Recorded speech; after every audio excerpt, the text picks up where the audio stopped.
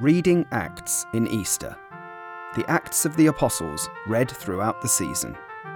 Taken from the English Standard Version of the Bible.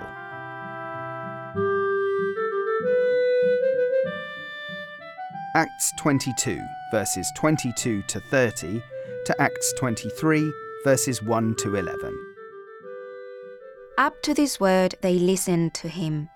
Then they raised their voices and said, "Away with such a fellow from the earth, for he should not be allowed to live." And as they were shouting and throwing off their cloaks and flinging dust into the air, the tribune ordered him to be brought into the barracks, saying that he should be examined by flogging, to find out why they were shouting against him like this.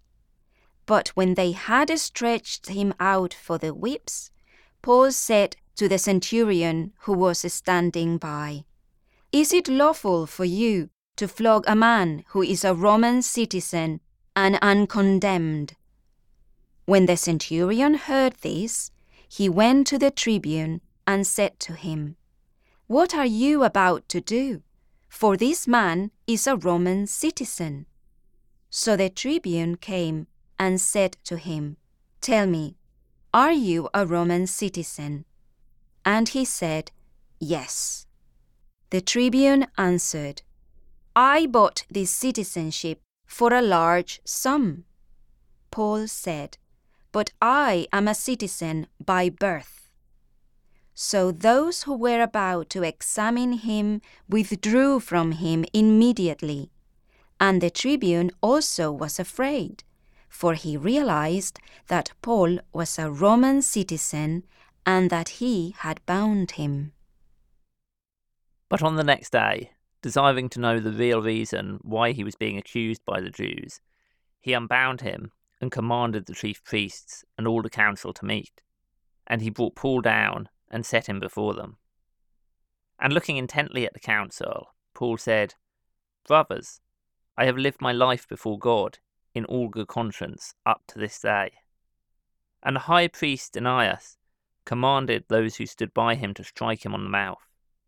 Then Paul said to him, "God is going to strike you, you whitewashed wall. Are you sitting to judge me according to the law, and yet contrary to the law you order me to be struck?" Those who stood by said, "Would you revile God's high priest?" And Paul said, "I did not know, brothers, that he was the high priest, for it is written, 'You shall not speak evil of a ruler of your people.'"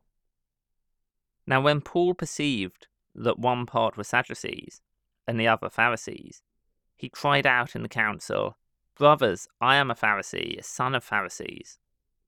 It is with respect to the hope and the resurrection of the dead that I am on trial." And when he said this, a dissension arose between the Pharisees and the Sadducees, and the assembly was divided. For the Sadducees say that there is no resurrection, nor angel, nor spirit, but the Pharisees acknowledge them all. Then a great clamour arose, and some of the scribes of the Pharisees' party stood up and contended sharply, "We find nothing wrong in this man. What if a spirit or an angel spoke to him?" And when the dissension became violent, the tribune, afraid that Paul would be torn to pieces by them, commanded the soldiers to go down and take him away from among them by force and bring him into the barracks. The following night the Lord stood by him and said, "Take courage, for as you have testified to the facts about me in Jerusalem, so you must testify also in Rome."